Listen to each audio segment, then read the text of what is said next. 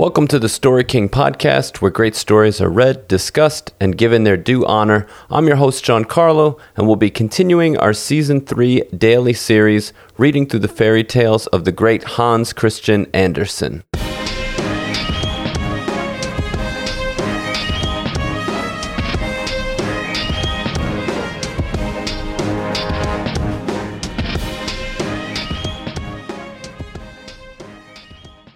So the fairy tale we're beginning today is called The Snow Queen.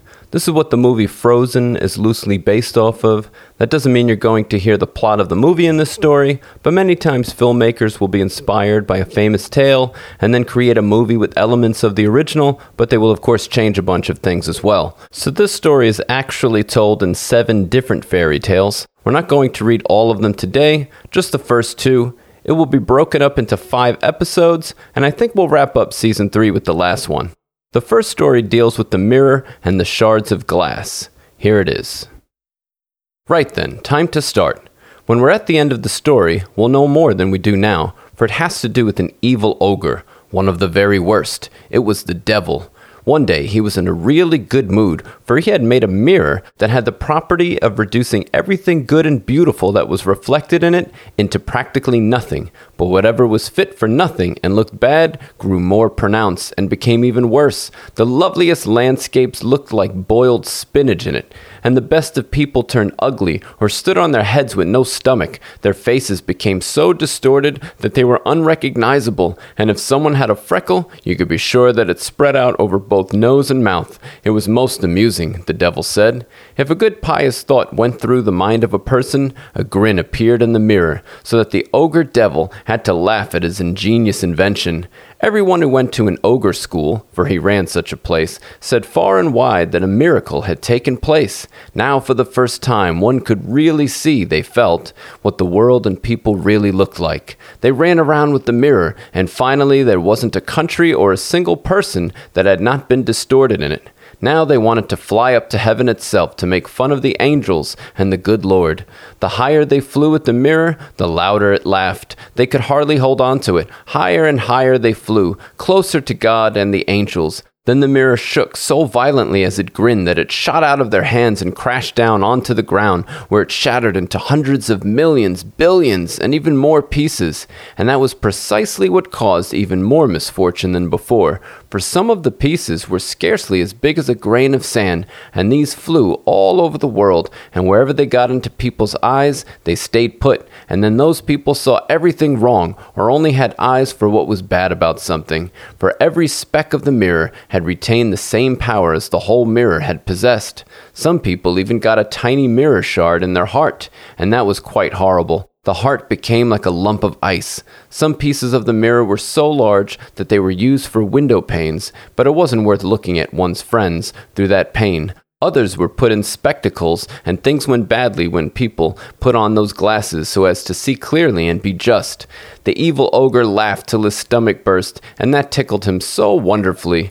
But there were even more shards of glass flying around everywhere in the air. Listen now. And here is the second story. It's called A Little Boy and a Little Girl. In the big city, where there are so many houses and people so that there is not enough space for everyone to have a little garden, and where most people for that reason have to make do with flowers and pots, there were 2 poor children who nevertheless had a garden that was a bit bigger than a flower pot. They were not brother and sister, but they were as fond of each other as if they had been. Their parents lived close to each other. They lived in 2 attics, where the roof from one next-door house met that of the other, and the gutter followed the eaves, a small window faced outwards from each house. You only needed to step over the gutter to get from the one window to the other. Outside the windows, both their parents had a large wooden box where they grew the vegetables they needed, as well as a small rose tree. There was one in each box, and they grew there so beautifully. The parents came to place the boxes across the gutter so that they almost reached from one window to the other, and they looked almost exactly like 2 embankments of flowers. The long pea stalks hung down over the edges of the boxes, and the rose trees grew. Long branches wound themselves round the windows, bent towards each other. It was almost like a triumphal arch of greenery and flowers, since the boxes were very high and the children knew that they were not allowed to clamber up onto them. They were often both allowed to climb out to each other and sit on their small stools under the roses, and there they played so marvelously together. In the winter, that pleasure was of course denied them. The windows were often completely frozen shut, but they would heat small copper coins on the tiled stove, place a hot coin on the frozen window pane, and it would form, so round, perfectly round, a fine peephole, behind which a wonderfully mild eye would peer out, one from each window, that of the little boy and that of the little girl. His name was Kai, and hers was Gerda. In the summer, they could get together by taking one big step. In the winter, they first had to go down many stairs and up many stairs. Outside, the snow was swirling. "They are white bees that are swarming," the old grandmother said. "Do they also have a bee queen?" the little boy asked, for he knew that among real bees there is such a queen. "They do indeed," the grandmother said. "She flies where they are swarming at their thickest. She is the largest of them all, and she never remains still on the ground. She keeps on flying up into the black cloud. On many a winter night she flies through the city streets and looks in through the windows, and then they freeze over so strangely, as if with flowers." "Yes, I've seen that," both the children said, and so they knew it was true. "Can the Snow Queen come in here?" the little girl asked. "Just let her try and come in," the boy said, "and I'll put her on the hot stove, and then she'll melt." But the grandmother smoothed his hair and told him other stories. One evening when little Kai was at home and half undressed, he crept up onto the chair by the window and looked out of the small hole. A few snowflakes were drifting down, and one of these, the largest of them, came to lie on the edge of one of the flower boxes. The snowflake grew, and finally it turned into a whole woman, dressed in the finest white gauze that was made up of millions of star-like flakes. She was very fine and beautiful, but made of ice, of blinding, twinkling ice, and yet she was alive. Her eyes stared like two bright stars, although there was no calmness or rest in them. She nodded at the window and waved with her hand. The little boy took fright and jumped down from the chair. It was as if a large bird flew past the window. The next day there was a clear frost, and then it began to thaw. The sun shone, everything turned green, the swallows built their nests, the windows were open, and the small children sat once more in their tiny garden, high up in the gutter above all the stories of the houses. The roses bloomed so marvelously that summer. The little girl had learned to hymn, and it talked of roses, and when she read that, she thought about her own roses, and she sang it for the little boy, and he joined in. "The roses are in blossom in the vale. There the Christ child, too, speaks without fail." And they held each other by the hand, kissed the roses, and gazed into God's bright sunshine, and spoke to it as if the Christ child was there. What delightful summer days they were! How wonderful it was to be out there with the fresh rose trees that never seemed as if they would stop blooming.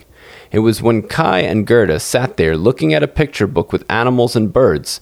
The clock was just striking 5 on the great church steeple that Kai said, "Ow! Something stuck me in the heart, and now I've got something in my eye." The little girl held him by the neck. He blinked his eyes. No, there was nothing to be seen. "I think it's out again," he said, but it wasn't, for it was one of the specks of glass that came from the mirror, the magic mirror. Remember the horrid glass that made everything large and good that was reflected in it become tiny and horrible? But what was evil and nasty became more obvious, and everything wrong with something was immediately noticeable? A tiny shard had also gone right into poor Kai's heart. Soon his heart would be like a lump of ice. It no longer hurt, but it was still there. "What are you crying for?" he asked. "It makes you look ugly." "There's nothing the matter with me." "Ugh!" he suddenly cried out. "That rose over there is all worm-eaten. And look, that one's all crooked. They really are such ugly roses. They look like the boxes they're standing in." And he gave the box a hard shove with his foot and broke off the 2 roses. "Kai, what are you doing?" the little girl shouted, and when he saw how shocked she was, he pulled another rose off and then rushed inside from his window, away from sweet little Gerda. When she later came with the picture book, he said that it was only for babies, and if the grandmother told them stories, he always came up with some objection. And if he could, he would follow after her, put a pair of glasses on, and speak exactly the way she did, so convincingly that it made people laugh at him. He was soon able to follow everyone in the whole street and mimic them. Everything that was a bit odd about them and not very fetching, Kai was able to imitate. And then people said, that boy's certainly got a clever head on his shoulders, but it was the piece of glass he had got in his eye, the glass that was lodged in his heart. That was why he teased even little Gerda, who loved him with all her soul. The games he played were so different from before. They were so dictated by reason. One winter's day, when the snowflakes came swirling down, he came with a large burning glass, held out the corner of his blue coat, and let the snowflakes fall on it. Just look in the glass, Gerda, he said, and every snowflake became much larger and looked like a magnificent flower or a 10-pointed star. It was lovely to look at. See how ingenious, Kai said? It's much more interesting than real flowers are, and there isn't a single fault in them anywhere. They are perfectly accurate, as long as they don't melt. Shortly afterwards, Kai came along with big gloves and a sledge on his back, and he shouted right into Gerda's ear, I've been given permission to go sledging on the great square where the others play, and off he rushed. On the square, the boldest boys often fastened their sledges to the farmer's cart and were pulled a really long way. That was great fun. Right in the middle of their game, a large sleigh came along. It was painted completely white, and in it sat someone wrapped in a thick white fur with a thick furry cape. The sleigh went round the square twice, and Kai quickly fastened his small sledge to it, and now he got a ride too. It went faster and faster into the next street. The person driving it looked backwards and nodded to Kai in a friendly way, almost as if they knew each other. Each time Kai wanted to unfasten his small sledge, the person nodded once more, and Kai stayed where he was. They drove straight out of the city gate. Then the snow started to fall so thick and fast that the little boy couldn't see a hand in front of his face while he hurtled along. Then he quickly let go of the string to free himself from the big sleigh, but that didn't help him a bit. His little sledge was still attached, and he was traveling as fast as the wind. Then he shouted very loudly, but no one heard him, and the snow whirled past and the sledge flew along. From time to time it gave a leap. It was as if he was traveling over ditches and fences. He was quite frightened. Wanted to say his Lord's Prayer, but all he could remember was his multiplication table from 10 to 20. The snowflakes grew larger and larger. Finally they looked like large white hens. Suddenly they leapt to one side. The large sleigh came to a halt, and the person driving it stood up. The great fur and cape were completely of snow. It was a lady, so tall and straight, so gleamingly white. It was the Snow Queen. We've arrived safely, she said. But do you call that freezing? Creep into my bare fur coat. And she placed him in the sleigh with her, wrapped the fur round him. It felt like sinking into a snowdrift. Are you still freezing cold? She asked, and then kissed him on the forehead. Ah, it was colder than ice. It went right to his heart, which had already half turned into a lump of ice. It was as if he was going to die, but only for a moment. Then it felt fine. He could no longer notice the cold around him. My sledge! Don't forget my sledge! He only remembered that now, and it was attached to one of the white hens, and it flew behind with the sledge on its back. The Snow Queen kissed Kai once more, and then he had forgotten little Gerda and grandmother and all of them back home. That's all the kisses you're getting, she said, for otherwise I would kiss you to death. Kai looked at her. She was so beautiful, he couldn't imagine a cleverer, lovelier face. Now she didn't seem to be of ice, as she did when she sat outside his window and waved to him. In his eyes, she was perfect. He didn't feel the slightest bit afraid. He told her that he could do mental arithmetic and fractions, knew the area of countries and how many inhabitants, and she smiled the whole time. Then he felt that what he knew wasn't enough, and he looked up into the vast, vast realms of the air, and she flew with him, flew high up onto the black cloud, and the storm roared and raged. It was as if it was singing old songs. They flew over forests and lakes, over seas and lands. Beneath them the cold wind roared, the wolves howled, the snow glittered, with black screeching crows flying above it. But above everything, the moon shone so large and bright, and Kai gazed at it the long, long wintry night. During the day he slept at the Snow Queen's feet. So those were the first two stories of the Snow Queen. For today's writing prompt, I want you to think of some type of weather element. It could be anything: rain, clouds, hail, storms, tornadoes, hurricanes. And I want you to personify it. This means to make a character out of the weather.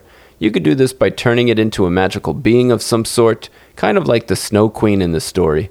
It could be a god, it could be an evil witch. Maybe you want to create a couple of these magical weather beings. Perhaps they battle it out in a huge storm of some sort. One way is to imagine the weather has emotions. So when thinking about tornadoes, for example, the emotion might be anger. So maybe the tornado character is always angry. What about a gentle rain? That emotion will of course be different. Use your imagination. So happy writing. Parents, remember, this is just a fun and creative writing exercise. No need to check grammar and so forth. And if you have children too young to write, you can guide them with drawing a picture based off the prompt. Well, I hope you enjoyed the show. If you do write a story based on the prompt and would like the chance for it to be read on the show, I'd love to check it out. You can email it to storykingpodcast@gmail.com. Just include your name and where you're from and which prompt your story is based off of. Again, that's storykingpodcast@gmail.com. You can follow us on YouTube and Twitter. Those links will be in the show notes. And please click like on our Facebook page. We're at facebook.com/StoryKingPodcast. Or you can follow us on Instagram. Our username on there is storyking.podcast. And if you'd like to be a part of what we're doing with this show, please consider becoming a patron. You can choose a monthly membership tier at www.patreon.com/The Story King. The link will be in the show notes as well. Thank you for listening to the Story King podcast, where great stories are read, discussed, and given their due honor. Stay healthy and safe, and please join us tomorrow for another great story. Until then.